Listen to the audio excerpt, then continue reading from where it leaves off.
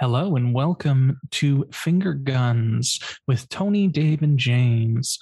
I am your fearless co-host, Dave Baldwin, and here I am with Tony B. And Jimmy. Woo! That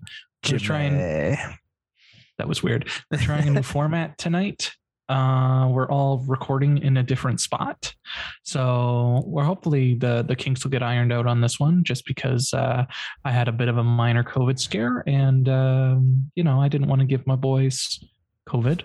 Pandemic's not over, folks. It's still here. But yes, bear with us. We are recording over Zoom, so Dave and Tony may show up a little bit odder on the audio, but you get to hear me loud and clear. And Dave and Tony can just... Y'all can suck it. Jamming. Sure. I'm sure it'll be fine. Yeah. I'm sure it'll be fine. How are we doing other than the COVID? How are we doing tonight? I'm pretty good. It's night though, and it is almost past my bedtime, folks. So if I fall asleep halfway through, just like knock on the screen or something and I'll try to wake up. You're such a old man, bro.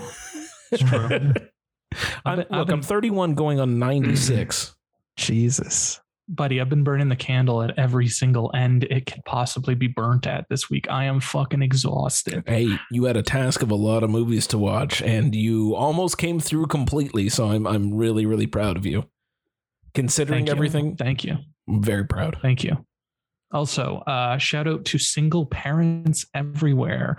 If you are kings and queens among humans, you deserve more than a day. You deserve more than Mother's Day and Father's Day. You deserve a whole month because, you go through a lot. Yeah. So cheers to you. Shout out to single parents. Not that my wife is dead or anything. No. She's very much with us. She just can't help out right now. Yeah. That's okay. That's okay. Yeah, it's okay. It's okay.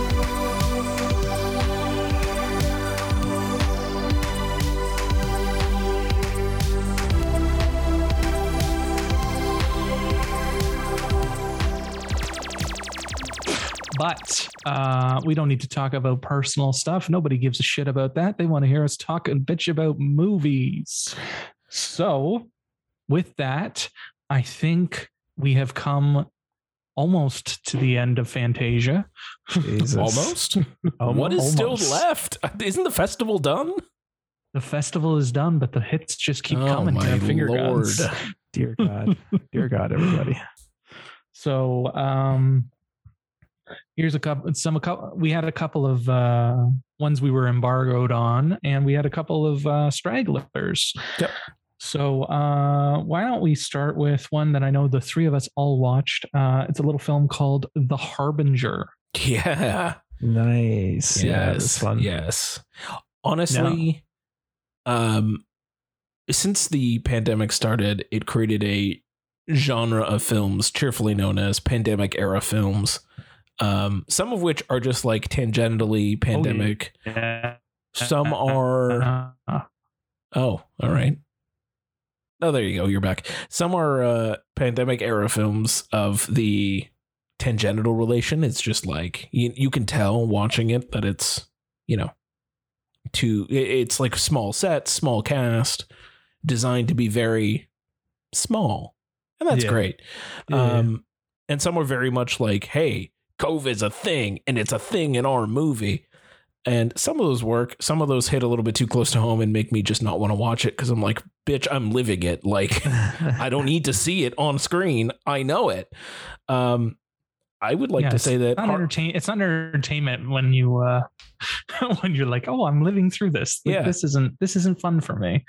But I will say that Harbinger was one of the few that I thoroughly enjoyed for how it started and everything that it was kind of doing.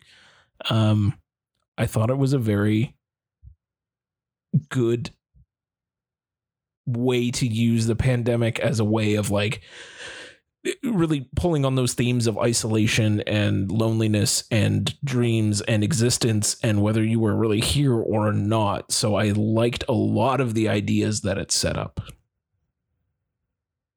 And being forgotten. Yeah. Legacy. Yeah. Your mark on the planet sort of thing, or your mark on people's lives.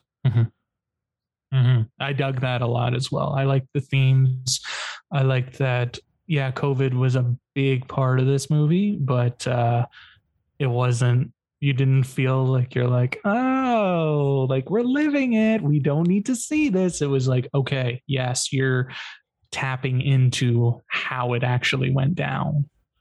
Like this will be an artifact later if we ever get out of this thing, or if monkeypox or whatever the fuck pox ends up taking over again. Yeah. But or pandemic 2 electric boogaloo. But I do think it's a good artifact, and I really dug it. There's a couple of contrived parts and a couple of parts that were like genuinely unsettling. Yeah. I'm thinking, falling through the roof. Yeah. And then like in the corner, she like turns in the doorway, and then it's just sitting there in the shadows, and then it like comes through, like, Jesus Christ. Yeah. Or even right after the kid falls, and it's just like the giant face coming through the door. I was like, what the sweet Christ? Yeah, definitely some horrific images there. And I really dug that. You guys are going on about the pandemic and how the pandemic is very apparent. I didn't like the movie because of that, because I'm just like, holy shit, like I'm literally reliving this, and I do not want to relive this. It's almost like it's too soon to like go into how much apparent the pandemic was. Like it just reminded me of 2020, and like it's just something that I don't want to be reminded of. Like maybe like 10 years, maybe like 10, 15 years down the road, maybe, but like it's for this, it was just almost too real for me. Yeah, I understand that, and I see where you're coming from with it. It was just, to me, the difference that set it apart for, I can't remember that other pandemic movie that we watched, sort of the beginning of the pandemic, that was like... are you talking about Songbird? Yes, Songbird. Yeah. Thank you. Yeah. Yes. We watched that, and that I didn't like because it was...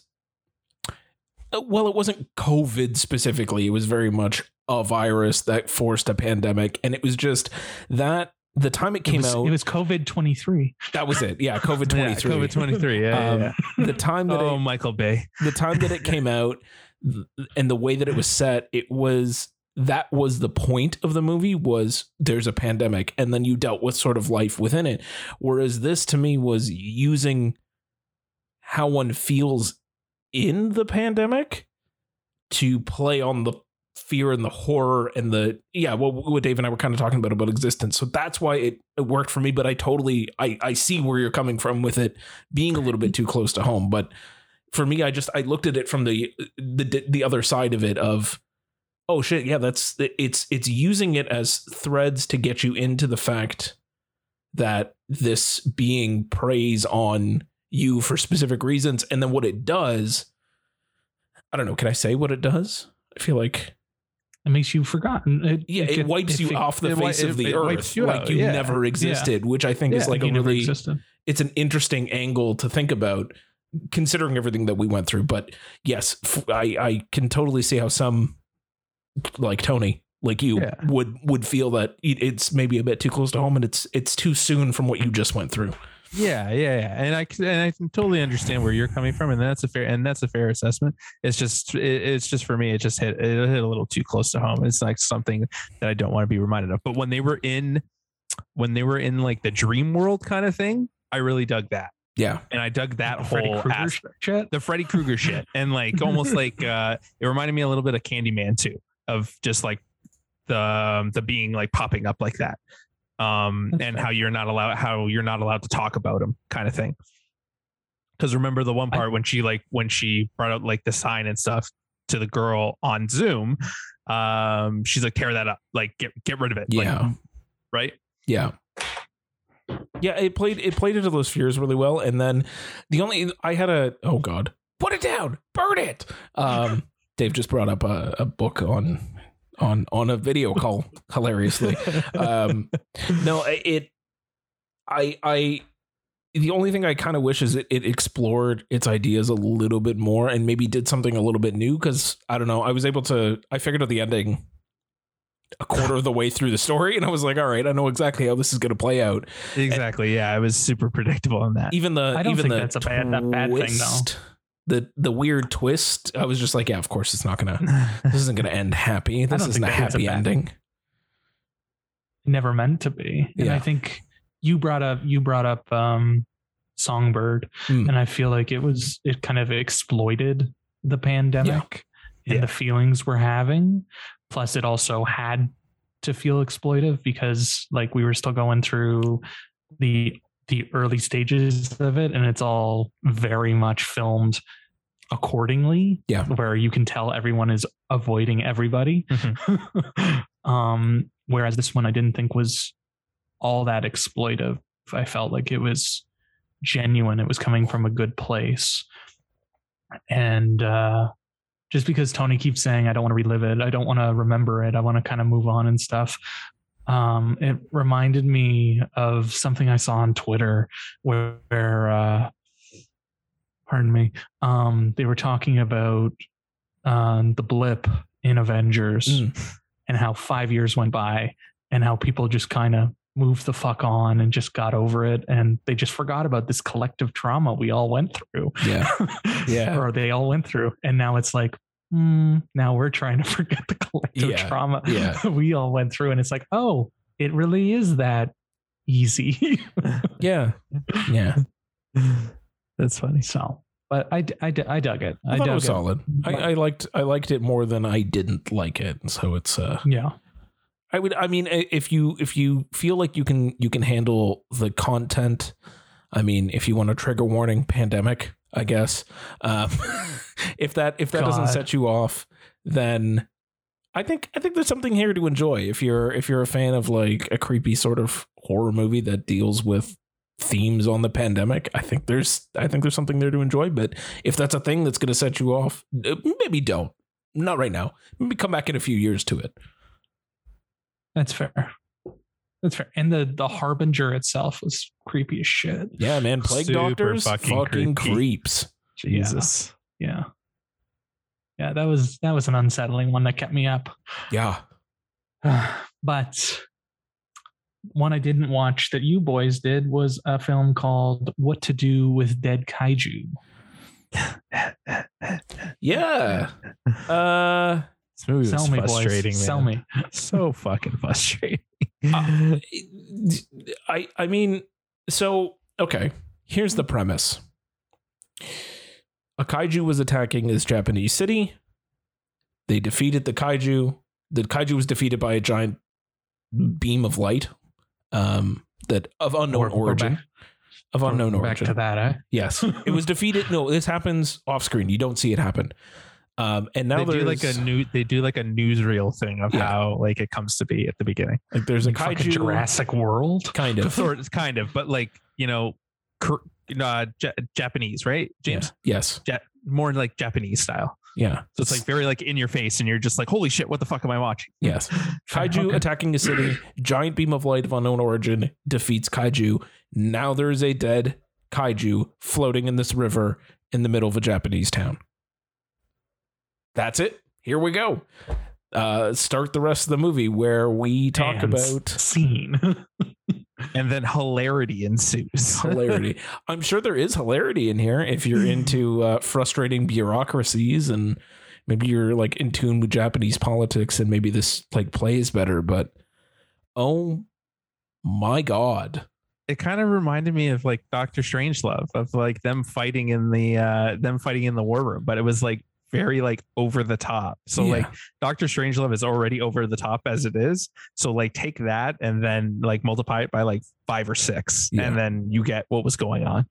Yeah. There's one of the ministers runs in the room screaming around the chair, the president, and makes 2 laps and then exits the room. And I just, what?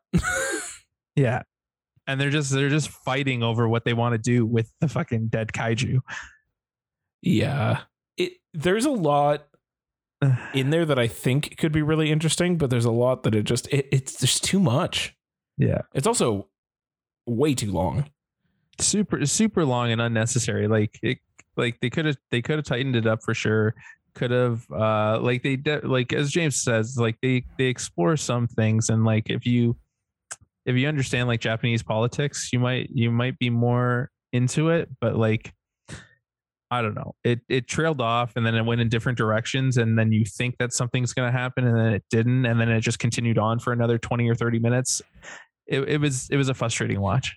There was also like a lot of like fart jokes and dick jokes and just odd choices for humor, and like a weird fight scene taking on place on top of a corpse. One of the ministers of Japan falls into the giant hole left in the kaiju and like is like flailing with her feet in the air. It's all very about silly. The mushrooms, man. Oh yeah, there's the people who get like infected with like the like bacteria from the kaiju. They grow mushrooms on their body. Yes. Basically, and then it turns into a little joke because like the minister gets like mushrooms and like they're trying to like cover it up, and then like I don't fucking know. They were like, oh my gosh, he's covered in mushrooms. What's that mushroom? It's not a mushroom. Get it? It's his penis. Dick. Yeah. So very childish humor. It was very weird. Very so weird. You guys don't like madcap Japanese satire? Nope. No, can't say I'm a fan. I think Tony and I found a genre of film that it's just not really our cup of tea. Yeah. Madcap Japanese satire. It's okay. It's for some, but not for me. Yeah. It's like a one and done thing. Like you do it, like you try and get like your toes wet. And then if you don't like it, maybe it's too cold, then you just take them out and leave. That's what I thought of this movie. I mean, it's a cool premise. Like, okay, what happens after like a giant Godzilla kaiju movie? What do you do with the corpse of a kaiju? Yeah, like don't get me wrong. Like the title sold me right out. Like I didn't like when we were going through the list, I saw the title and I didn't even look at the synopsis. I just immediately wanted to see it. So like they do a good job of grabbing you for sure. The premise is cool. It just the execution just didn't work. Didn't work for me. Yeah, or Tony apparently. I agree. So it's a no from me, dog. Okay, calm down, Randy Jackson. Seriously, you're not. This is an American Idol or whatever the hell he's on now. I don't know what he's on now, but that was American Idol life. Yeah. Okay. I didn't press the red buzzer. This isn't America's Got Talent. Okay, none of that shit. Yeah, that's fine. Okay, let's pivot to another title. James, you didn't see this one, but I still need you to see it.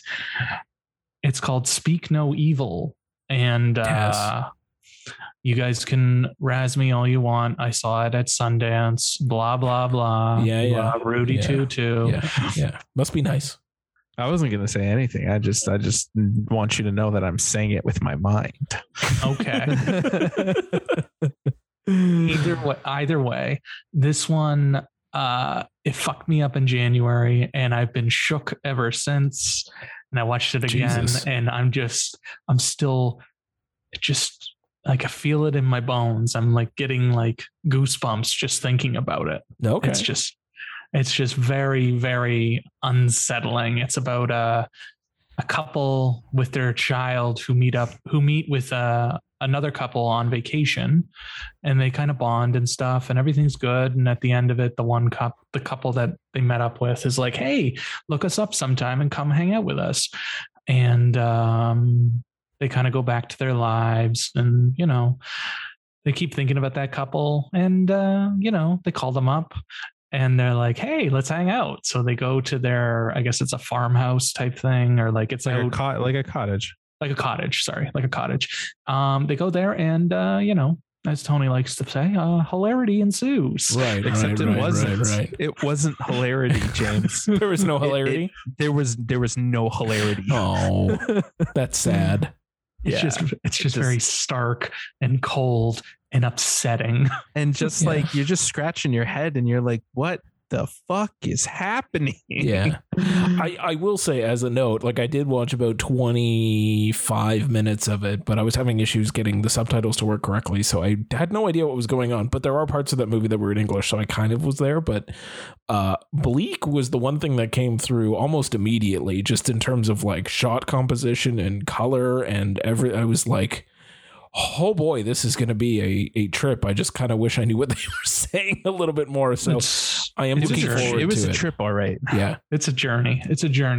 I learned, I don't want to spoil it for you, James, but I learned a life lesson from this film. All right. That I will take with me for the rest of my life. Okay.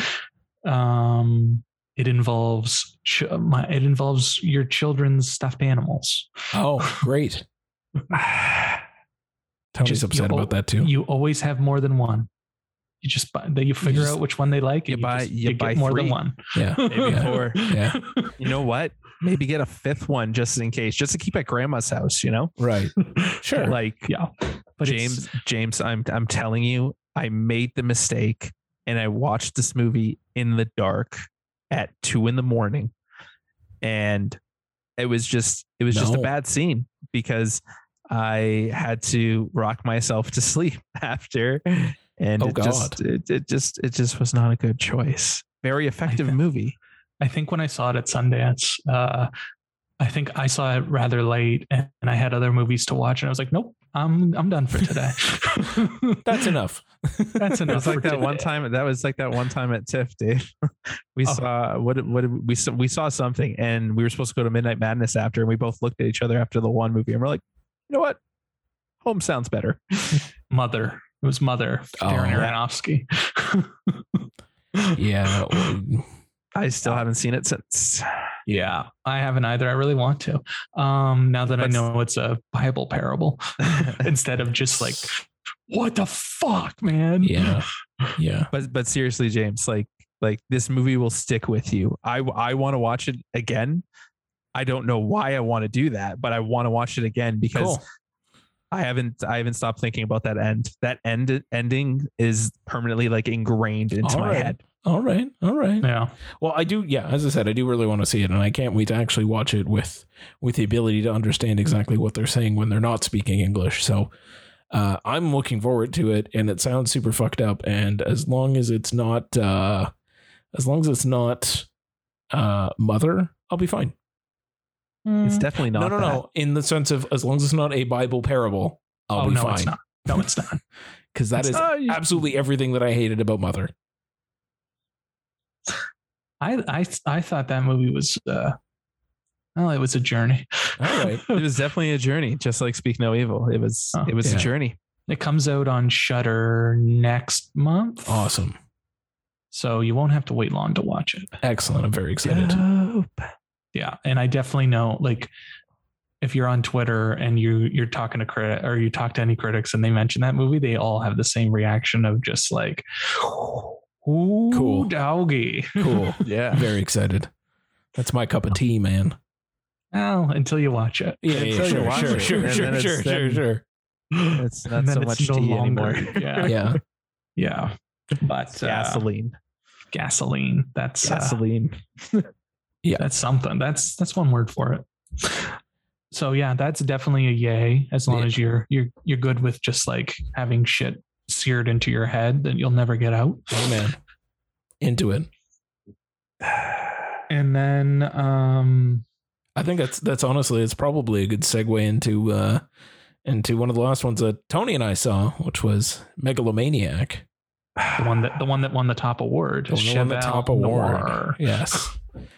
And by God, that movie's seen some shit.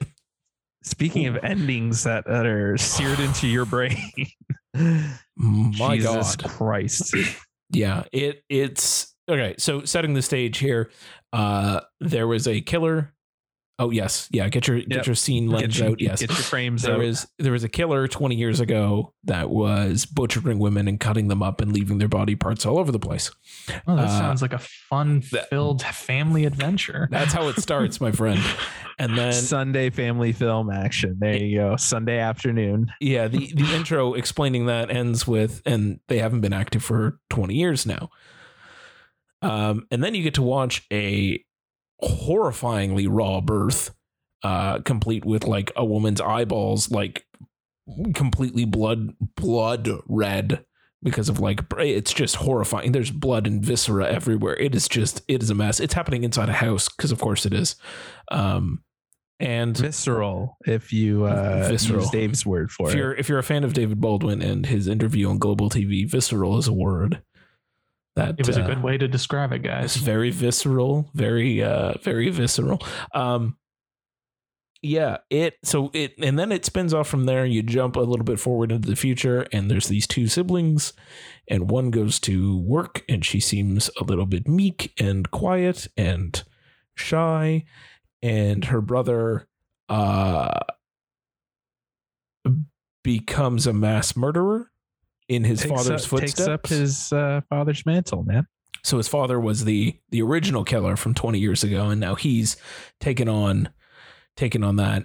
I also kind of liked what they did there, Tony, with at the beginning, because like it didn't seem like he was already killing. It seemed like he was just about to start when he was sitting in the car there, and then he saw his father down the alleyway, and he was like holy shit, like this nature versus nurture thing. Like he's his father's offspring, so now he has to start killing women and cutting them up and leaving their body parts everywhere, kind of like a cycle that keeps on going.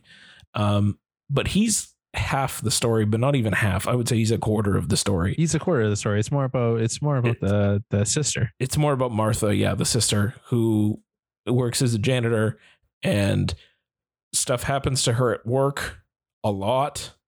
And does anybody scream Martha? Unfortunately not. Oh. And then you just sort of watch her over the next 90-ish minutes by the time you're at this point of her psyche breaking. Just a slow descent into madness. Yeah.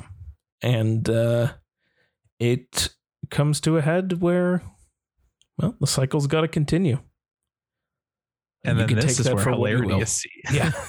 Hilarity ensues. It's a lot. It was heavy. You sold me on it. Like, yeah. I'm it's there. it's like a real slow burn. Like, don't get me wrong, James. Like, it was a very like I really dug the color palette on it. Like the cinematography was really well done. I really like the atmosphere. It reminded me a lot of like John Carpenter's atmosphere of like that dread. And then but it was just almost like it was too slow. But then once it gets to that like dinner scene, then from there it's like balls to the wall right to the end. Yeah, but it's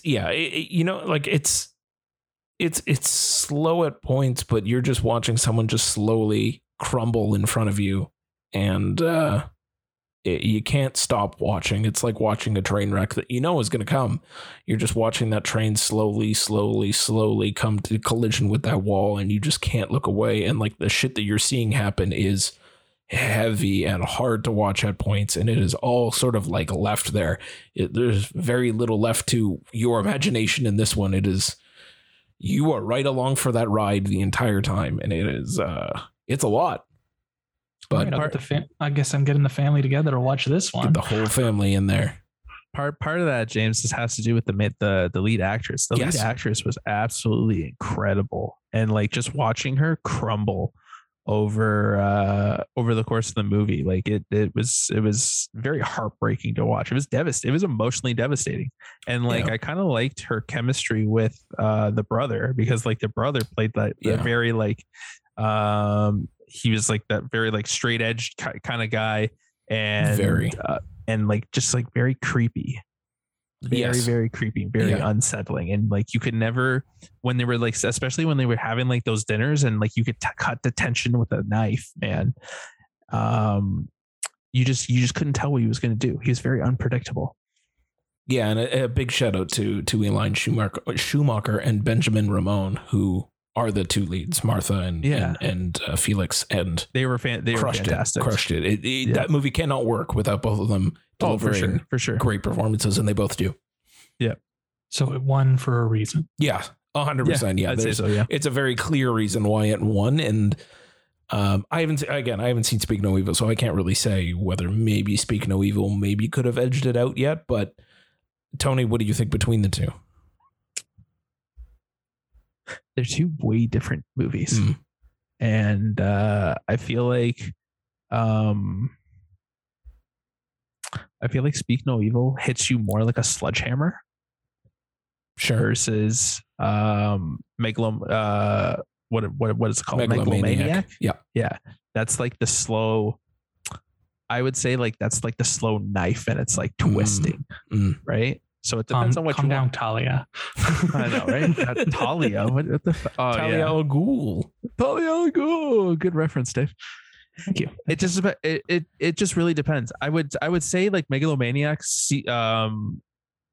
just like beats it out narrowly, only because Megalomaniac was shot a lot better, and I liked visually better than Speak No Evil. Yeah, solid So recommend. we're I talking think. top two. Is these two? I didn't say that. I definitely have other winners. I'm just saying Speak No Evil is definitely one of the ones that are going to stick with me for a very long time. All right.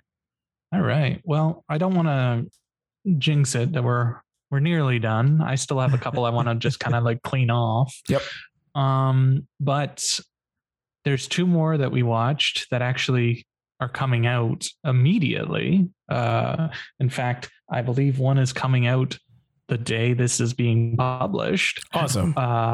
And it's called Baby Assassins. Yeah. Ooh, this one was fun. It's already on a streaming service called Hiya, which I didn't know existed. And then it's on Blu-ray and digital on the 16th. And I'm going to say it was refreshing that we watched a Japanese movie versus Korean. Mildly refreshing. Mildly refreshing. I mean, Tony and Just I watched. I think Tony and I watched a few more Japanese titles than you did over Fantasia, Dave. So, mildly refreshing for us, but maybe very refreshing for you. All right. And it's just about teenage assassins and the hilarity that ensues with them and them kind of living their lives and trying to be normal when they clearly are not fucking normal. Yeah. They didn't want to be normal. Their handler wanted them to be normal. Yeah. They Get just a wanted job, sir. Just get a part-time job. No, I want to assassinate people. Yeah. That's what I'm good at. I don't want to be flipping burgers. Or where was she trying to? She was trying to get the job at like the convenience store, right? Yeah. And like that whole convenience store part was just, this movie was just fun. It was just brainless fun. And the two leads, I think the movie doesn't work without those two leads for sure. That's fair. Yeah, it fun, I think, is the correct word for this completely. Like they're having a blast. You kind of get to have a blast because of it. It's just fun. There's nothing deep here. It's two teenagers that assassinate people and they live together and they're friends. And so they have squabbles and like they're normal fucking people, but they just assassinate people at the same time. Also, can we just point out the movie writes itself? Yeah, assassins can be real people too, James. Yes. Yeah. These girls were in high school, weren't they? Yes. Yeah. They were about to graduate. They were literally about to graduate, and they're like making like thousands upon thousands of dollars for just straight up killing. Yes, I liked that shot of the Jell-O, where it was like the camera was strapped to the plate of Jell-O, and it like that was fun. That was funny. That was fun. And then they went back for the Jell-O. They also played a lot of DS. When they were about to dig into the dessert, and then they get a call that they had to go, and they put it back. Yeah, that was a good scene. It was fun, whimsy, refreshing to watch, because I think I'm pretty sure I watched that after one of the heavy ones. So just like getting that like palate cleanser was nice. Yeah, you didn't feel like you needed a cold shower after this one?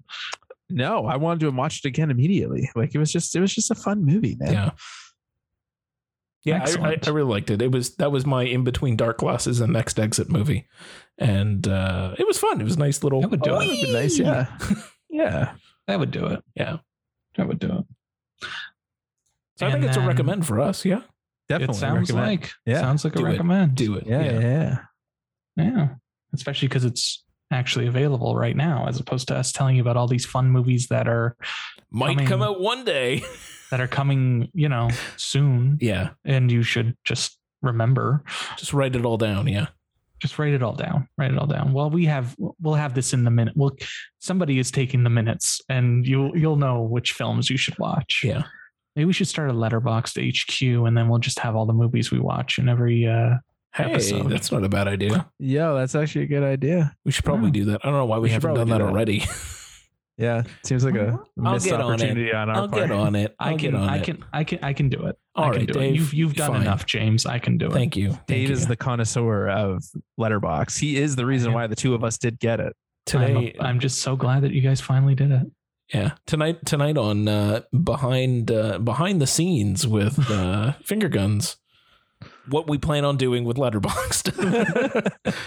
Dave's taking on. Who's taking our minutes? I don't know. Bear is taking on our minutes. Bear is taking the. Bear can't write. He can't write. You got to get a crayon the minutes. Sure. What do we got next, Dave? The last one we're going to talk about for Fantasia this week. Jesus Christ, is it over yet? Almost. We're almost there. Almost. We loved it so much. We just want to keep talking about it. Yeah. Apparently. It's the festival that never ends. It is. I'm good with it. I'm all right. I'm all right. This is Fantasia's a good time. And once you get on this ride, you can't get off. If Fantasia just runs for a whole year, like, all right, sure. I guess I'm just watching weird shit all year long. Weird shit. I'm into it. And a couple of, some wholesome stuff. Yeah, naturally. Into in between. Murder and chaos and hilarity. I was hoping you'd say hilarity. Obviously. This one is another one with hilarity. It's called Glorious, and it comes out on Shudder on August 18th. Yes. And it was quite glorious. A man and a god in a rest stop bathroom. Yeah. The god is J.K. Simmons. It's a two-hander. It's a two-hander. And just what is the gentleman's name from True Blood? Tony, you were a big fan of him. Ryan Quanten. That's the one. I got you. He's the lead. He's the lead in this film. Yeah. And he just went over. He just had a bad breakup, and he's going through some things.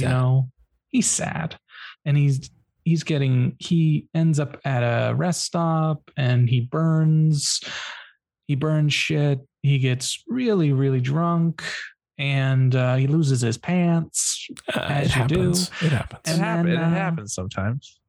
And then he goes in the next morning. He wakes up. He's still kind of fucked up, and he goes to go vomit in the bathroom, which is disgusting as it is. And then a gentleman starts talking to him from the other stall, and he finds out that he is a god, and hilarity ensues. Yeah. And truly it does. It is quite humorous from a good chunk. The deadpan J.K. Simmons, because you never see him. You just hear his voice. And just deadpan J.K. Simmons is the best kind of J.K. Simmons. 100%. I just love his voice. Yes. He just voice work. J.K. Simmons is just such a treat, such a joy. Like he's a brilliant character actor. And he always is every time he's in something, he's always inspired. And it's just, he just like zeroes in. He embodies the character. Yeah. And embodies the character no matter what. Like it's just his voice in this movie, which is that's nuts. What I was going to say. It's crazy how much he embodies this god, and he's literally just the voice. Like you don't see him at all. Yeah. So he attempts to look at him a few times. Well, I mean, you don't see J.K. Simmons. Oh yes, yeah. I mean, you do see parts of the god, and that is horrifyingly terrible. It's something. Yeah, I thought the CGI work wasn't too bad in this. I thought the lighting really helped, and there was that one scene that's kind of animated. Yeah. And that was pretty cool. Like it was very this is a low budget COVID movie, but it looked more high budget than it probably should have. Yeah. Yeah. I'm assuming I'm assuming like a third of the budget went to J.K. Simmons, a quarter went to Ryan Quanten, and then the rest was spent on like the actual visuals and everything else because it looked pretty good. But You know, you got to pay that JK money. It's almost entirely in the rest stop. Yeah. Which is crazy. And then it's one of me and Tony's favorites. It's less than 80 minutes. Beautiful. Yep. 79 Beautiful. minutes. Like, what more do you need? Perfect runtime. Yeah. They get in, they get out. Like, yeah. Slightly longer. It's like a Depew and a bit. Yeah. No notes. Just like we need more storytellers like this that can tell a compelling story that quickly. Yeah. And like, you don't need anything else. You literally don't need anything else. You piece together what happened. Yep. Yeah. And like, I don't think you needed literally anything else. And Ryan Quanten's great. Yep. J.K. Simmons is great. And, you know, it's over the top and it's wacky. And there's a third act pivot where I was just like, we're going there. Yeah. We're going there. Yeah. And that pivot was a little weird.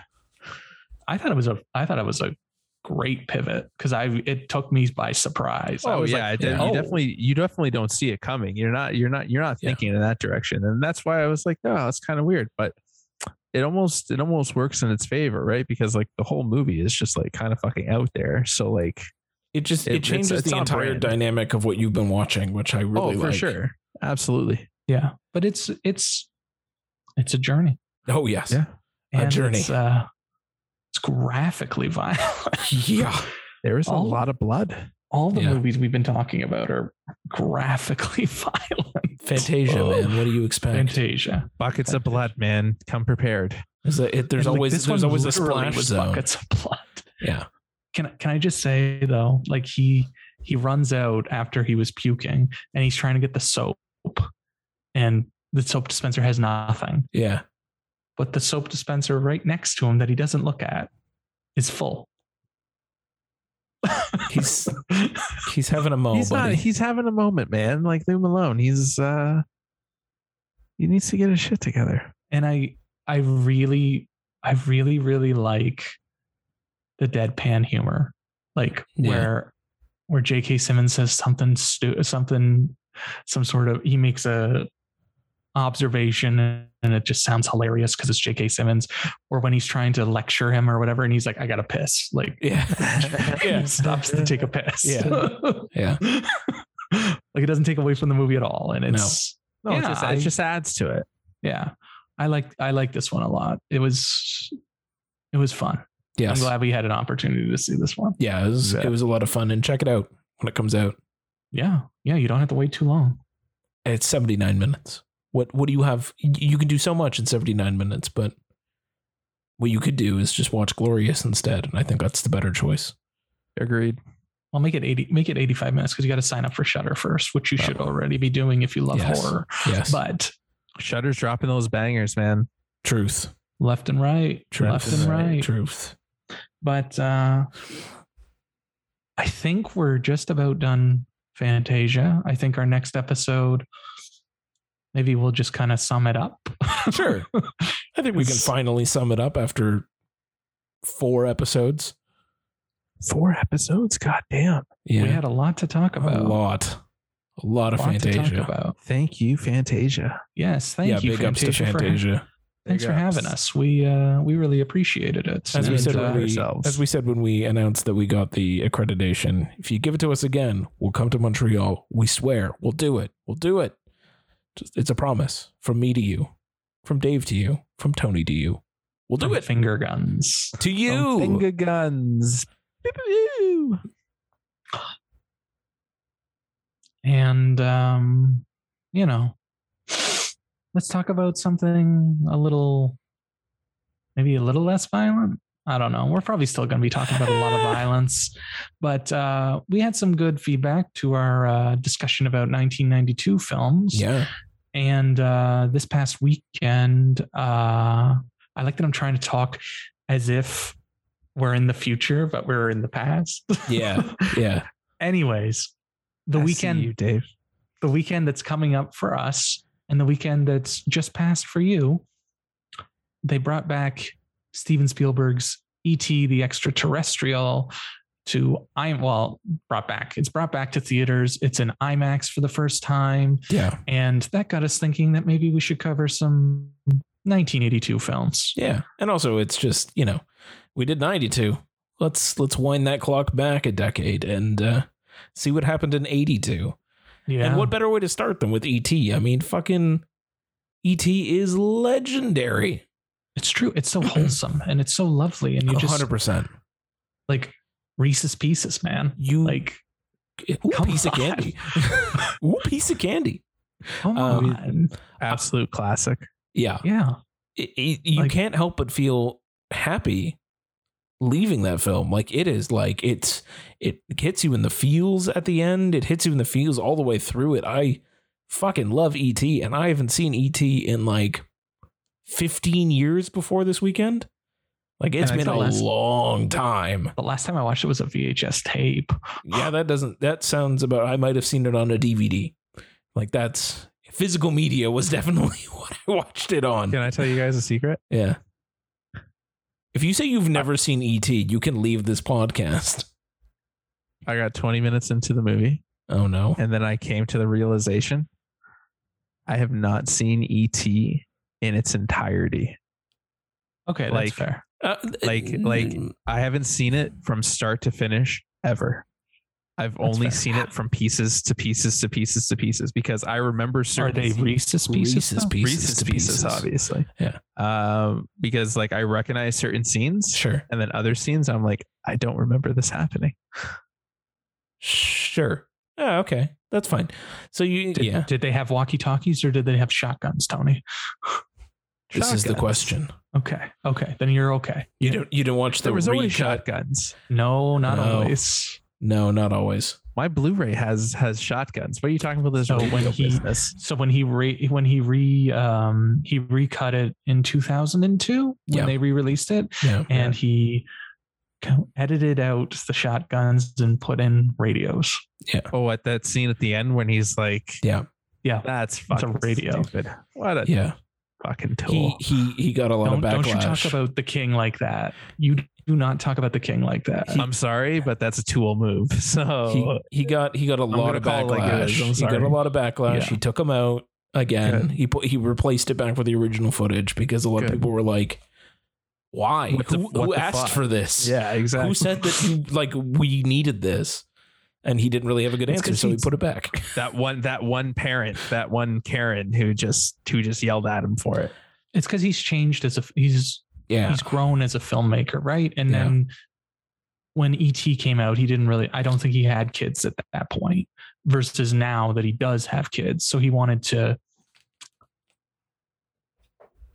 was less hardcore type thing as it were. Like he's come out and said in interviews, like he wouldn't have children killed in Jaws now if he made it. And sure. And spoilers, Richard Dreyfuss probably wouldn't have left his whole entire family to go with the aliens in Close Encounters if he made it now. Right. Oh, that's how it ends? Oh, yeah. Spoilers, Tony. Spoilers. Another movie that I haven't seen from start to finish. Neither have I, but I know what happens, so it's not a spoiler. Tony, it's been like 50 years. Yeah, I know. Statute of limitations are gone, but 45. Fine. All right. But still, statute of limitations fucking time. The statute of limitations on a movie, the spoilers for a movie that everybody that is a classic are over if it's 45. Like, are you gonna come at me if I mention what Rosebud is? It's the sled. It's the sled. Spoilers for fucking. Yeah, no, you're not missing much. It's fine. It's true. You're not. It's really not. It's no. But we're not talking about Citizen Kane, boys. What are we fucking talking about? We're talking about E.T. We're talking about the Citizen Kane of 1982. Fucking E.T. This movie is absolutely perfect in every way. And if you guys read my Letterboxd review, I had put out an open challenge to anybody to bare knuckle box me who disagrees with it not being a timeless classic. I don't know why anyone would ever take that challenge. It's a dumb challenge. That's a dumb, super dumb challenge. It's a stupid challenge. Yeah, it lost to Gandhi. Come on. Yeah. Come on. Yeah. Oh, that's right. Because I had to watch Gandhi. Come on. And then he casts Sir Richard Attenborough in Jurassic Park. Yeah. Yeah. And let him live. Yeah. Because apparently he dies in the book. Oh. Yes. Yes, I did read that. Yes. He dies in the book. I think he's the one that gets all the little dinosaurs all attack him. Yeah. That it happens in Lost World, I think, like to some random characters. Yeah. But anyway, again, E.T. fucking T, the boys. GOAT. Get on the GOAT of 1982 still hits me in the feels every single time. And I also just related to E.T. I just finished up watching the docuseries on Disney Plus about ILM. And they talk about E.T. and like the work that they did on that and like just understanding the craft of what they were doing at that time in 1982 and pushing sort of the boundaries of VFX. And then watching E.T. shortly after I watched that episode that covered about the 1982 phase, I was like, oh shit. Oh, you start noticing stuff and you're like, fuck, that's so cool what they were able to pull off and why it still to this day holds up so well. Like it still looks great. I watched it in 4K and it was incredible to watch. With that much detail. Yeah, for sure. Everything looks better back then. The last like 10, 15 years, it's all going to look like trash. Well, I mean, until Marvel decides to change their color grading scheme. Sure.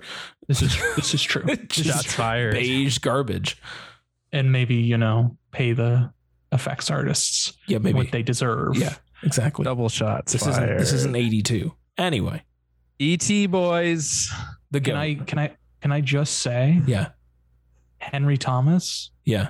Anytime he shows up in anything, like even like Dr. Sleep, where he was like super creepy doing Jack Nicholson. Yeah. I'm still just like, bro, you're still Elliot.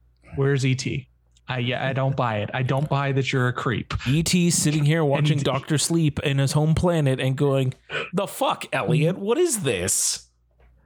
And he's also super creepy in, oh God, what is that? Gerald's Game. He is so creepy in that movie. Yeah. And I'm still like, yo, E.T. would be furious with you right now, Elliot. He would not be pleased with you. He, like from E.T., that man took a weird trip down into the horror world and just kind of never left. But good for him. Good for him. Drew Barrymore started doing hard drugs and almost died. So, look, she really loves the rain. She really loves the rain. E.T. fucks you up, man. Apparently E.T. fucked up a lot of people. Yeah. Anyway, digressing from the GOAT of E.T., there's not much that we can really even say about E.T. What the fuck are we talking about? Like it's the greatest movie of 1982, bar none. I don't give a fuck. So it's arguably one of the greatest movies of all time. I'm going to go that far because it's on a list. It's on Spielberg's best though.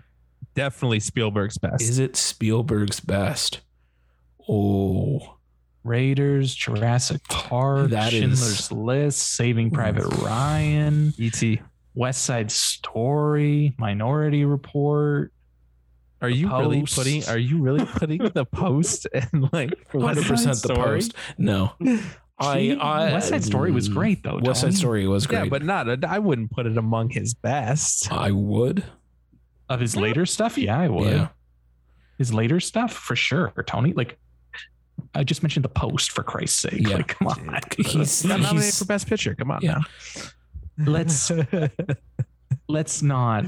You want to talk about Spielberg's best? War Horse. Look, E.T. is man. S tier Spielberg. Okay, that's fine. I will take that. It is top echelon Spielberg. Alrighty. Yeah, that's fair. Yes. Yeah. We can't put a number one assignment. I think he's made too many very good films. Bangers. But if we can class tier them, that's sitting in S tier. It's a real tough job he has. That all he makes is bang. Yeah, it's just oops all bangers. Yes. Oops all bangers. He has a real tough. But we could talk about Spielberg for literally hours, and like The Fabelmans is my number one at TIFF. Like Tony, we got to see that movie. We need to see that movie. Hell or high water. Do it up. I believe in you. We're gonna see it. No matter what, I need to be in the room with the man, the myth, the legend. You know, the chances of us getting those tickets, like, slim to none, man. Hey, you got to do it. You got to try at the very least. Senor Spielbergo waits for no one. With that kind of attitude, Tony. With that kind of attitude. Yeah.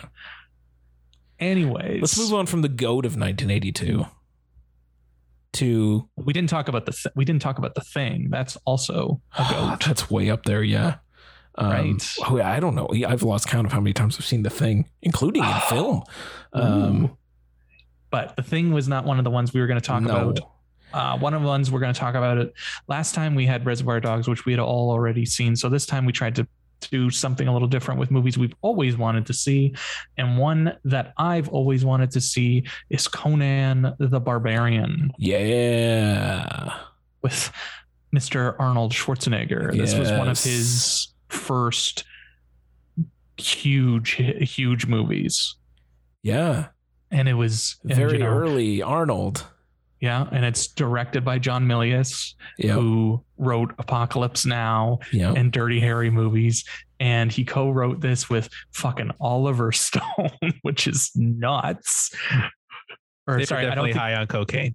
I don't think he co-wrote it. I think maybe like Oliver Stone wrote it and then he like did the next pass. But either way, well, Scarface came out the year after, so clearly Oliver Stone was high on cocaine. Yeah, you can tell. You can tell. And I also want to just point out, fuck James Earl Jones.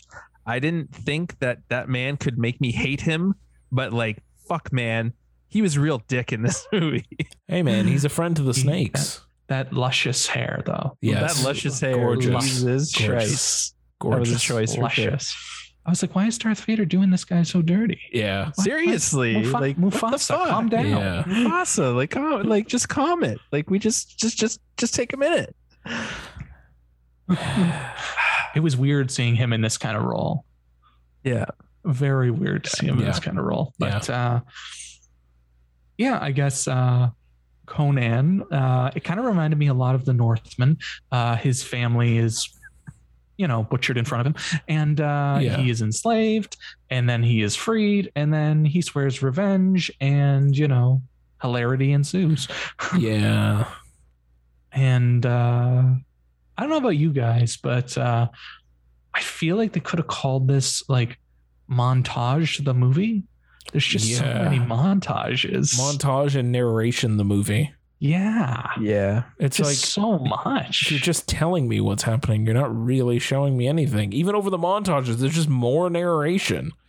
And for a swords and sandals kind of movie, like I know he was more of a Viking, but like swords and sandals, like there's like one maybe sword fight. Yeah. Like everybody else is just getting their asses stabbed. I want to see, like, there's a scene where he's like playing with the sword. So clearly he did some sword training. Sure. And I know it's one of the scenes that, like, at least on Crave, that's the scene that they chose for the, like, to pick it. Yeah. For the algorithm. But I know that's a popular scene. And it's like, but I didn't get to see Arnold fucking do some sword fighting. No, exactly. I don't know. I was bored by it mostly. So very bored. I just. Well, I wasn't bored. I was just. Yeah. Okay. I didn't like how it was a Christ metaphor. No. And he's literally fucking. He's literally on a cross. Yeah. Crucify him. I'm like, okay. We're going right for it. All right. Because like when he got beaten and they keep like panning back to him, I'm like, that he looks like Jesus. Yeah. Yeah. Right. And also the second, not the only movie this week I saw where somebody fights a vulture and takes a bite out of it. Yeah. Yes. Yes. That was weird. Yeah. The whole movie was fucking weird, man. Like I'm watching it and I'm like, the amount of times I said to myself, I was like, what the fuck am I watching? Like there was that one scene where I guess he was having sex with a witch. Yeah. Oh yeah. He like goes like full like demonic on him. I was like, what the fuck? I don't and, like even. the Speed Force or some shit like comes out or like I don't fucking he like know. chucks her into a fire. And he just like he's just like fuck this shit and he hucks her. Also, boys, if you stick your dick in crazy, and there's a fire right there. Are you not? Throw the demon witch out. You throw the demon away. It also was a lot of a lot of fucking Arnold yells and yelps and like what really bad impersonators tried to do for Arnold, but me notwithstanding. Like that one scene when he's getting like beat, I'm assuming, like when he's like in like he's like in fighting the guys and stuff. It was just like him grunting. Yeah. At one point, I just thought he was like having sex because that's what it sounded like. Yeah, and there was also some weirdly overdubbed lines that made him speak better English that I thought was really funny. Oh, like I said, it's one of his first like major roles. Yeah. And like, it's not perfect. And if they made this movie, apparently Jason Momoa literally this week was trashing the remake that he was in. Sure. If they made this movie today, I feel like it definitely would have been stretched out longer. And it might have been like a whole trilogy. Cause like, I was like, this feels like an ending right here. This feels like where they would be like, okay, cut, next film type thing. Yeah. It was weirdly too short and too long. Like it wasn't paced correctly, but I honestly was sitting there. I'm like, this feels like it's supposed to be like a 3-hour epic and it's 2, but like it's focusing on the wrong things. And then you get to the end and then it's like, and Conan will return. And that's a story for another time. And I'm like, that was weird. That was weird, especially because they never made the King Conan movie. No, they did make a sequel though. They made a sequel and then, but they never did the King Conan thing. Yeah, they kind of made a spin-off as well, but they Red never Sonja? made King Conan. Yeah, Red Sonja, but they never made King Conan, and they talked about it since, but they never made it. Well, they tried to get it made, right? And then like, didn't they have problems with like Arnold? Arnold was like the governor, and then like Arnold was too old to be Conan. I don't think he's that, like, he looks old as shit at the end of the movie. Well, like, obviously, I'm just saying like these are things that prevented it from happening, because I do remember them trying to get it off the ground. No, what prevented it was he was signed for a bunch of movies, and then he was in the Terminator the same year the sequel came out, and then he was suddenly like, yo, you got to pay up a little more for me. Yeah. You see this shit? Pay me. Run me my check. Fuck you, pay me. Yeah. Yeah. But all of that to say, I know we're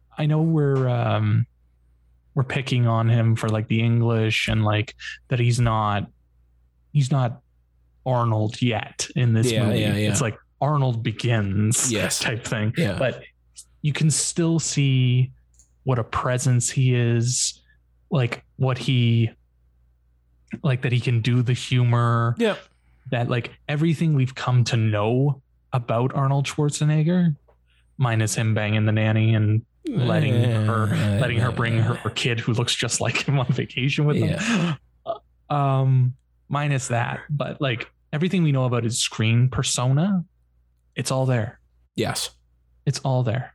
So it's not a perfect movie by any stretch. And it's peaks and valleys, like you said. And for some reason it just gets increasingly violent. Because like at the beginning, I'm like, oh, this isn't that bad. This isn't that bad. Like I get it. There's some blood and whatever. And at the end of the movie, it's just like vicious violence. You know, it's the same thing, just people getting stabbed. But I still thought he was great, and you know, the spark is there. Sure. And the hair is glorious. I love the hair. Obviously, the hair is glorious. That goes without saying. Yeah. No. You guys weren't a big fan? Didn't love it. No, I fucking hated it. Did not. It was my least enjoyable out of the 3 that we're going to be talking about besides E.T. Yeah. E.T. sits on its own. I'm putting E.T. back on the shelf. It sits over there. But Conan was my least favorite of the 3. Putting it on the pedestal? Correct. And it can stay up on there. the pedestal? Yes. Putting E.T. on the pedestal. I'm putting E.T. on the pedestal. You can't put the pussy on the pedestal. Oh my God. No, this movie was painful. It was very, very high peaks and very low lows. Yeah. If that makes sense. Yep. That's fair. Really That's cool fair. moments spread out between a lot of things that I just bored me to tears. Yeah, man. Like Also- yeah. Also, like so many extras. Jesus Christ. Yeah. Like they made that movie today, there'd be like 5 of them. Yeah. And the rest would be all CG. Yeah. There And, wouldn't like, even just be 5 of them. pasted. There'd be like one guard that had to interact with Arnold, and then everyone else would be CG. Yeah. Wow. Like you have to admire. You have to admire what they used to go through. insanity of what they had to pull off in Yeah. order to make these giant epics. Yeah, it's insane. Yeah, it's incredible. Nothing short of incredible. Because it would all be CGI bullshit now. Yeah. Except for Arnold, who is his own CGI effect. Correct. He's a presence, a force to be reckoned with in everything that he is in. This is true. So tell me about the Dark Crystal. That's the one I missed, boys. I don't, I would love to tell you about the Dark Crystal, but there aren't enough mushrooms in the world to get me into the right state of mind for the Dark Crystal. Is it like the Matrix? You just have to see it for yourself? Yeah. What the fuck? What the fuck? What the fuck? I got another secret to tell about this movie. Is it that you've never seen the Dark Crystal? No, I thought it was Labyrinth this entire time. Were you just sitting there the whole time waiting so when does David Bowie come out? Precisely. I was like, I'm watching it, and I was like, so David Bowie's showing up soon, right? Oh my Like, god. he's just gonna have like a rock moment. Like where the fuck is David Bowie at? And then it's funny you say that because I swear to God, I thought I had Dark Crystal, but I bought it on 4K, but it was Labyrinth. Oh my god. Yeah, like I got no words. I got 20 minutes into the movie and I realized David Bowie was not coming. And I was like, wait, I thought this movie was something completely different the entire fucking time. Oh my I saw this movie like a God. couple days ago. Like, you know how long Yeah. I've been waiting to tell you guys this? Yeah, that's so Because I wanted funny. to text the group and be like, guys, Yeah. I thought this was Labyrinth. It's so funny. Oh my That's god. hilarious. I love that so much for you. I'm so love it. happy that happened to you. Oh, that's so good. I mean, otherwise, like it's Jim Henson and Frank Oz. You know what? The puppet work on display, incredible. The puppets that they use, especially for like the Gelflings, fucking insane. And the fact that there's Outstanding. so many close shots that are close-ups of these puppets, and they look incredible.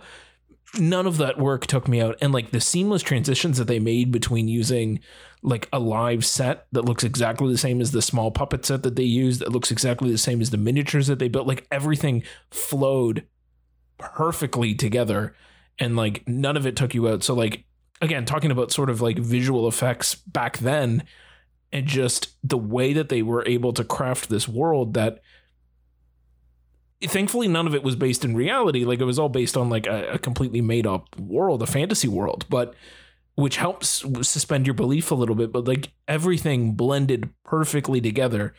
When it was a puppet, when it was live action, when it was miniature shots, like all of it was just like, it was mind blowing to watch. And like Frank Oz and Jim Henson, masters of puppets and costume work and in sets, and just insane to see. I mean, the story was nothing.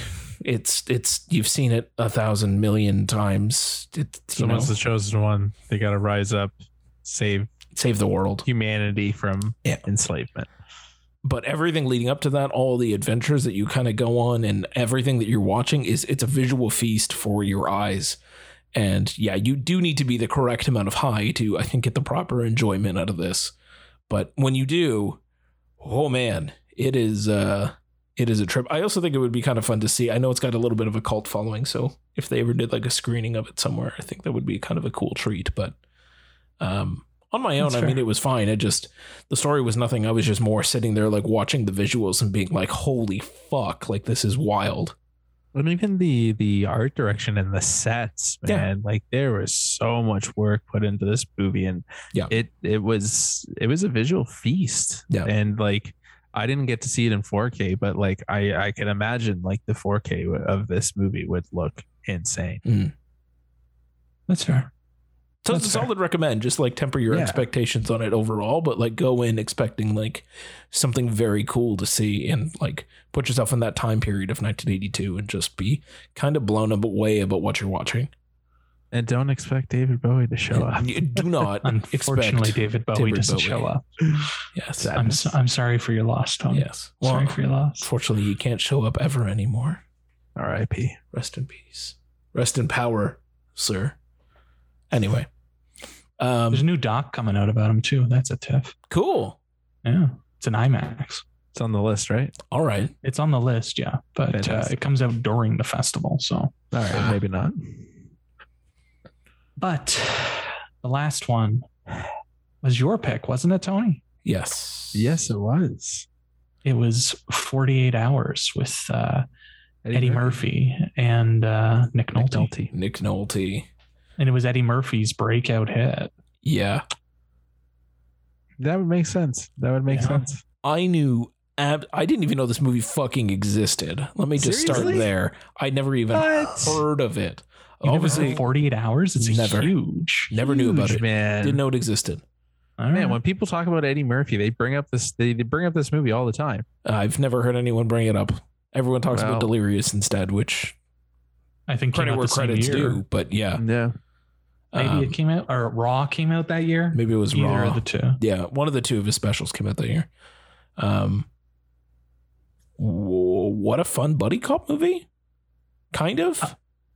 It was a lot darker than I thought it would be. Like I was like, gee whiz, this is gonna be fun. He's gonna stick the banana in the tailpipe. It's gonna be great. And then it's like it's more of a fucking thriller than it is a fucking fun buddy cop romp. Oh, there's fun moments, but it's also peppered with a lot of 1982 racism. Yeah, it wasn't. That was uncomfortable. It didn't age well. That was my one gripe against it. I remember texting Dave, and I was like, "Yeah, this movie's pretty solid, but like, definitely has not aged well." Yes and no ish. I think the bit that happens at the country bar, the Confederate country bar, I think has aged fine because it was appropriately poo-pooed in the movie. It's like these people suck. Yeah. No, it wasn't that part. It was the other part. It was the bit about when Nick Nolte kind of loses it and says some that's the part I'm talking about. Horrifyingly racist shit, and then all he does is kind of apologize at the end. And Eddie Murphy's like, whatever, man. Like it's like, I don't know. Maybe not. Yeah, I thought that was kind of. Yeah, even then I probably would have been like, why? Yeah, why? And especially after we just went through the entire thing in that Confederate bar, it's just like you've already just kind of showed us that it's not okay. So why does he get to kind of get away with it for until the end of the runtime of this movie? And like how toxic that they like just stopped the movie so they could beat the shit out of each other. Yeah. That was weird. But like it's directed by Walter Hill, I believe. Yeah, Walter Hill. Yep. So that doesn't surprise me at all because like he's kind of one of those directors that just does a random like cutaway to like stop grinds to screeching halt, right? To do something stupid like that. But yeah, it was violent. Fucking Mike Ehrmantraut from Breaking Bad and Better Call Saul shows up for 2 seconds. Yeah. And just like, it was more violent than I thought it would be and more thrilling than I thought it would be. And there's a bit at the end where there's smoke and you can hear the smoke machine, which is kind of hilarious. Yeah. All of that to say, I watched Predator earlier this week. Yeah, so sure. it was weird seeing Sonny Landham show Yeah. up, and his name is Billy in this as well. Yeah. And he also has a giant knife. Yeah. And Yeah. just that was odd. That was odd to say the least. And then fucking Tony, you pointed this out. Bob Sully from Commando. David Patrick Kelly. Yeah. Yeah. James, have you seen Commando? Yes, I've seen Commando.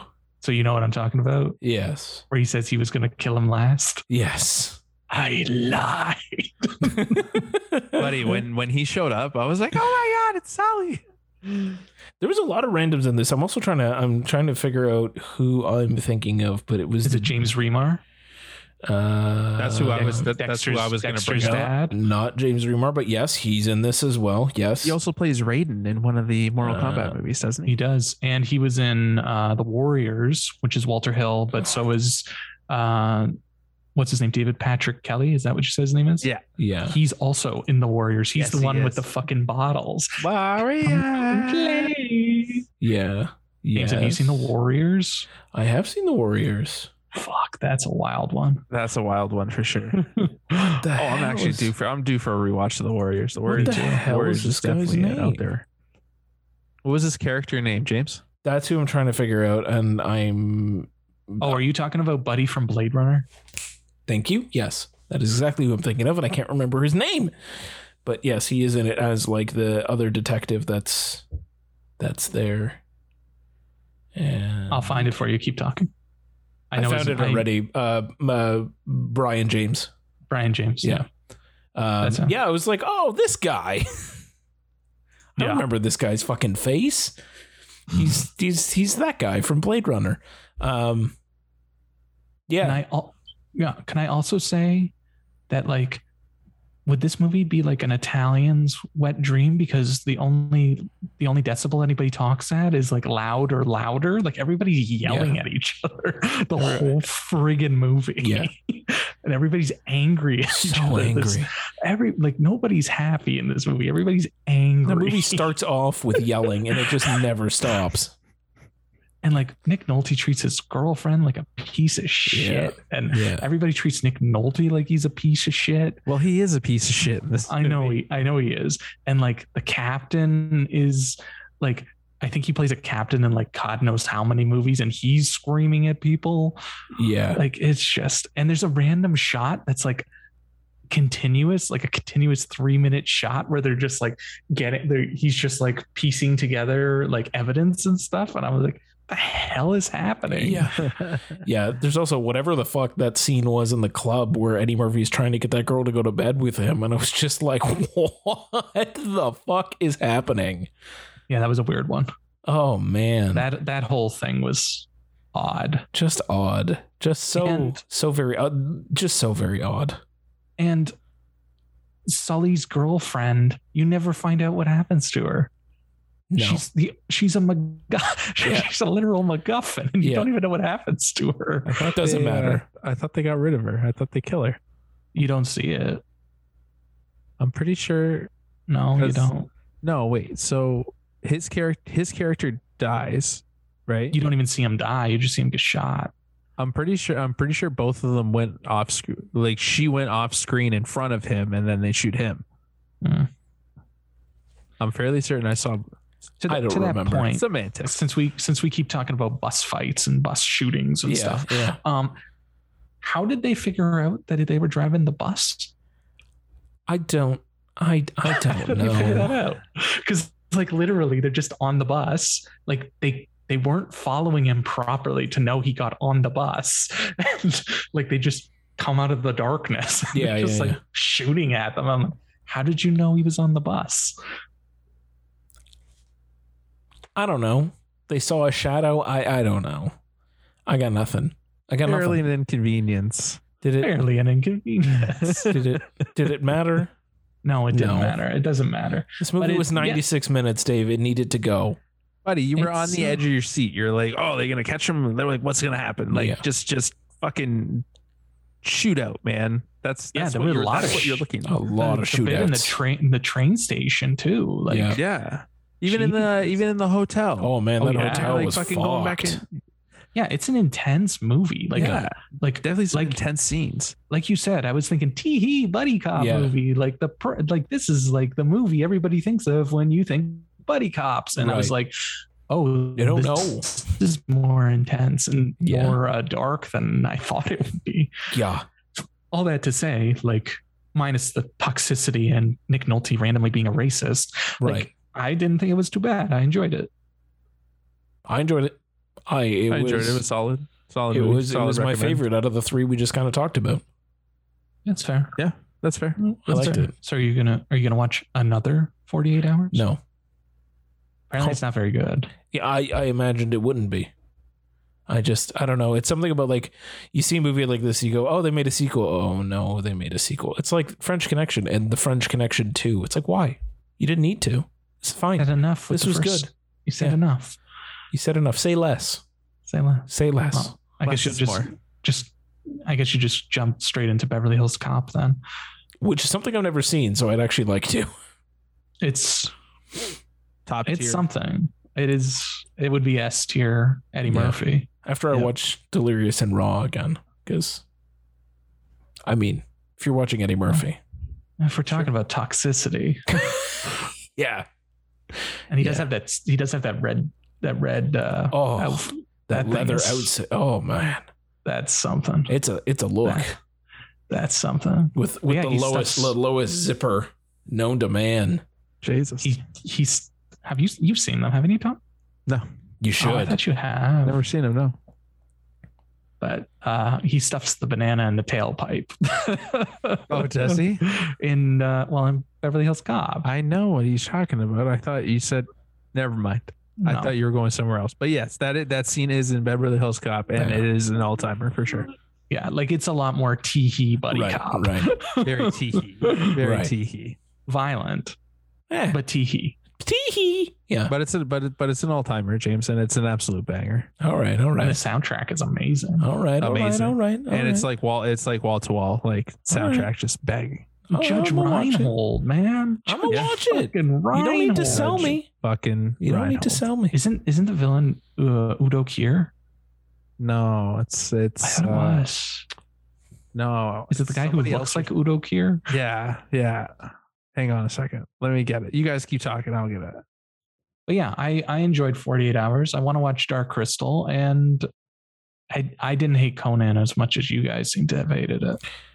And, not everything is for everyone. And that was certifiably not for me. And that's okay. I'm okay with it. I'm okay to have watched Conan, gone through it, and I don't ever need to revisit it. I'm okay. The guy's name was Steven Burkhoff. I was close. Sure. Yeah. Yeah. You were very close with Udo. Yeah. I was close. His filmography includes Octopussy Ooh. and Good one. Clockwork Orange, Oh, yeah. Rambo Part 2, Ooh, Electric Boogaloo. First Blood Part 2. That's a banger. Outland, Oh, Outlander with Sean Connery. it's called Outland, But it's Sean Connery, right? but it's Sean Connery, yes, and a bunch of other random shit. Cool. But yes, Is he in that's Best of the Best? oh, fucking maybe he's in Cherry Moon. That's something you'd like, right, Dave? Hence, yeah. Yeah. Apollonia. Yeah, I get it. I get there it. you go. Anyways, moving Oh, on. there we go. There we There you go. go. So that's 3 80, films, 1982. technically 4 because we did talk about 4. ET for a bit. 4. That's right. That's We right. did. 4 films did. from 1982, or 3 if you're Dave. But yeah, that was fun. Yeah. That was a good time. I guess we're gonna have to do 72 now. Keep going backwards until film no longer exists. I love it. It's a good time. 1922 when is gonna be a banger of a year. It's definitely gonna be a banger. It's gonna be that'll be an interesting year for Yeah. cinema. Yeah, I guess it's just Cabinet of Dr. Caligari, and I don't even know what else came out around that time. Nosferatu, like I think you're right. Actually, it's gonna be an interesting. It's gonna be an interesting 1922. But anyway, that being said, let's move on to our usual favorite, the evergreen segment of the podcast, Dave's New Blues or Dave's New Collectible Shit, depending on what you what day it is. Why are you calling it shit? Don't call it shit. It's a general term. I'm not saying Dave's it new is shit. collectibles. Well, All the all right, segments fine. is Dave's new collectibles. I swear to Christ, Dave, if you pull out that fucking ceramic figure of the Joker's hand with the cards, I'm leaving. I'm out. Well, he was trying to get me to buy a freaking $1,200 Raphael statue. I can see that more than the Joker's hand. Man, that Raphael statue It's dope. was dope. $1,200, man. But it's I told dope. you I'd give you $250 towards it. You have now just put that into the world that you were going to give me $250 for it. I'm okay with it. I just want you to buy this fucking thing because it looks. I hope your wife is glorious. okay with you saying that. Tony, if you spend that $1,200, you can charge admission to see it. You can keep it under like a black curtain and have like a little donation box, and when you put in like $5, that's when the curtain rises up so people can actually feast their eyes on a $1,200 Raph statue. Use that as a fucking. Hey, you never know. Jesus Christ, Dave, what do we got? I have a large box. Oh no. I do like that this is a show and tell, and this Zoom setup facilitates a show and tell very well because you don't have to bring it with you. It's true. So I had to get this. I spent way too much. I probably spent too much on it, and Alyssa's not happy that I bought it. It's a Funko Pop. Oh, thank Christ. Oh my God. It is a Funko Pop. Oh God, he did it. The penguin on his duck ride. From Batman Returns. There it is. Yeah. And I think he actually has he has penguins behind him too. So that's adorable. Yeah, it's cute, right? Yeah, the duck really ties it all together with the wheels. It even has the wheels. Yeah, I had to get this. It spoke to me. Yeah, I get it.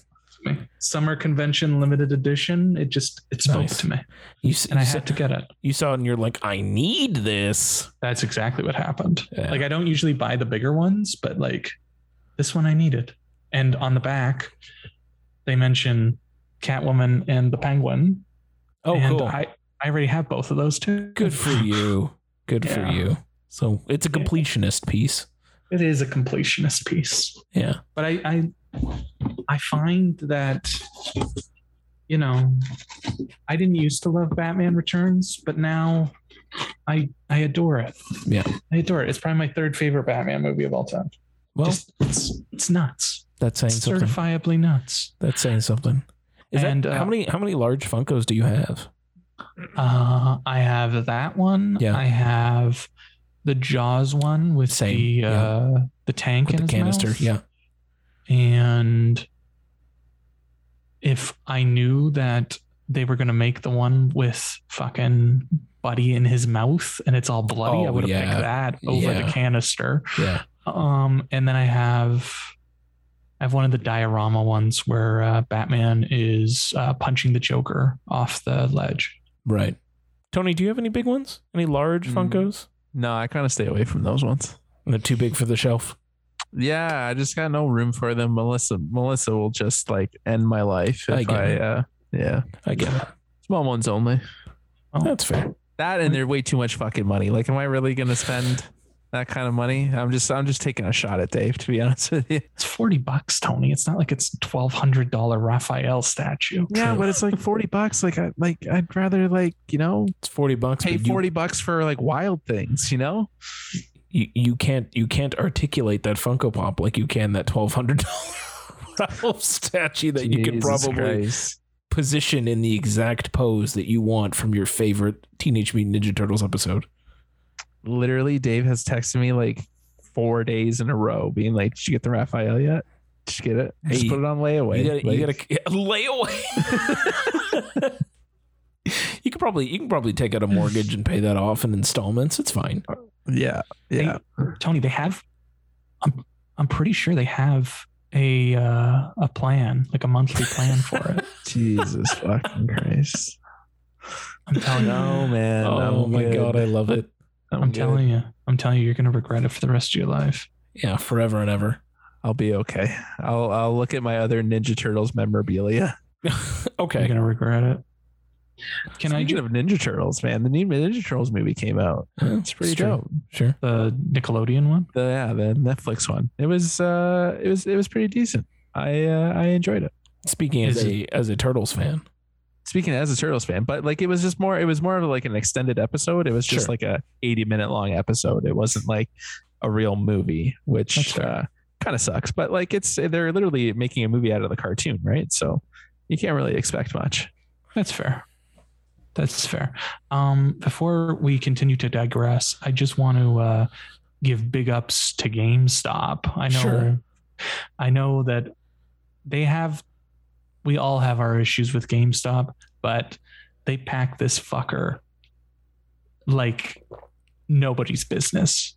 Like they made sure nothing was going to happen to this thing. So thank you so much for that. I appreciate that. Yeah. Nice. Because nice. The last thing I need is a damaged limited edition fucking Funko Pop that I can't replace. Yeah. Shout out GameStop. Shout out GameStop. Yeah. Someone at their warehouse was like, you know what? This is rare. Let me put an extra layer of bubble wrap in there for you. Friend of the podcast, GameStop. I take a GameStop sponsorship. You can hit us up and it's fine. We're out here. It's true. Yeah. This is true. Yeah. But yeah, that's my new collectible for the week. Cool. We have a literal fuck ton of Blu-rays and 4Ks coming in. Nice. So stay tuned for that. Great. Cannot wait. Big ups to Shout Factory. Big ups to Arrow. We'll do Dave's New Blues Speed Dating Edition, where he throws out 58 titles, and that's what's gonna happen. And this and it's gonna be great. I'm into it already. That's what's gonna happen. I love it. Yeah, the sales there are aplenty. Excellent. But it's getting a little late here at Finger Guns HQ. Or the 3 Finger Guns HQ. Yes. The virtual HQ. The virtual HQ. So I think that about wraps us up for this week. Think so. Yeah. Thanks for listening. Give us your comments as always and your feedback. We love hearing it. And we'll be seeing you on the other side with more movie reviews. Until then, my name is Dave. I'm James. And I'm Tony B. And we'll be seeing you. Good night, everybody. Bye.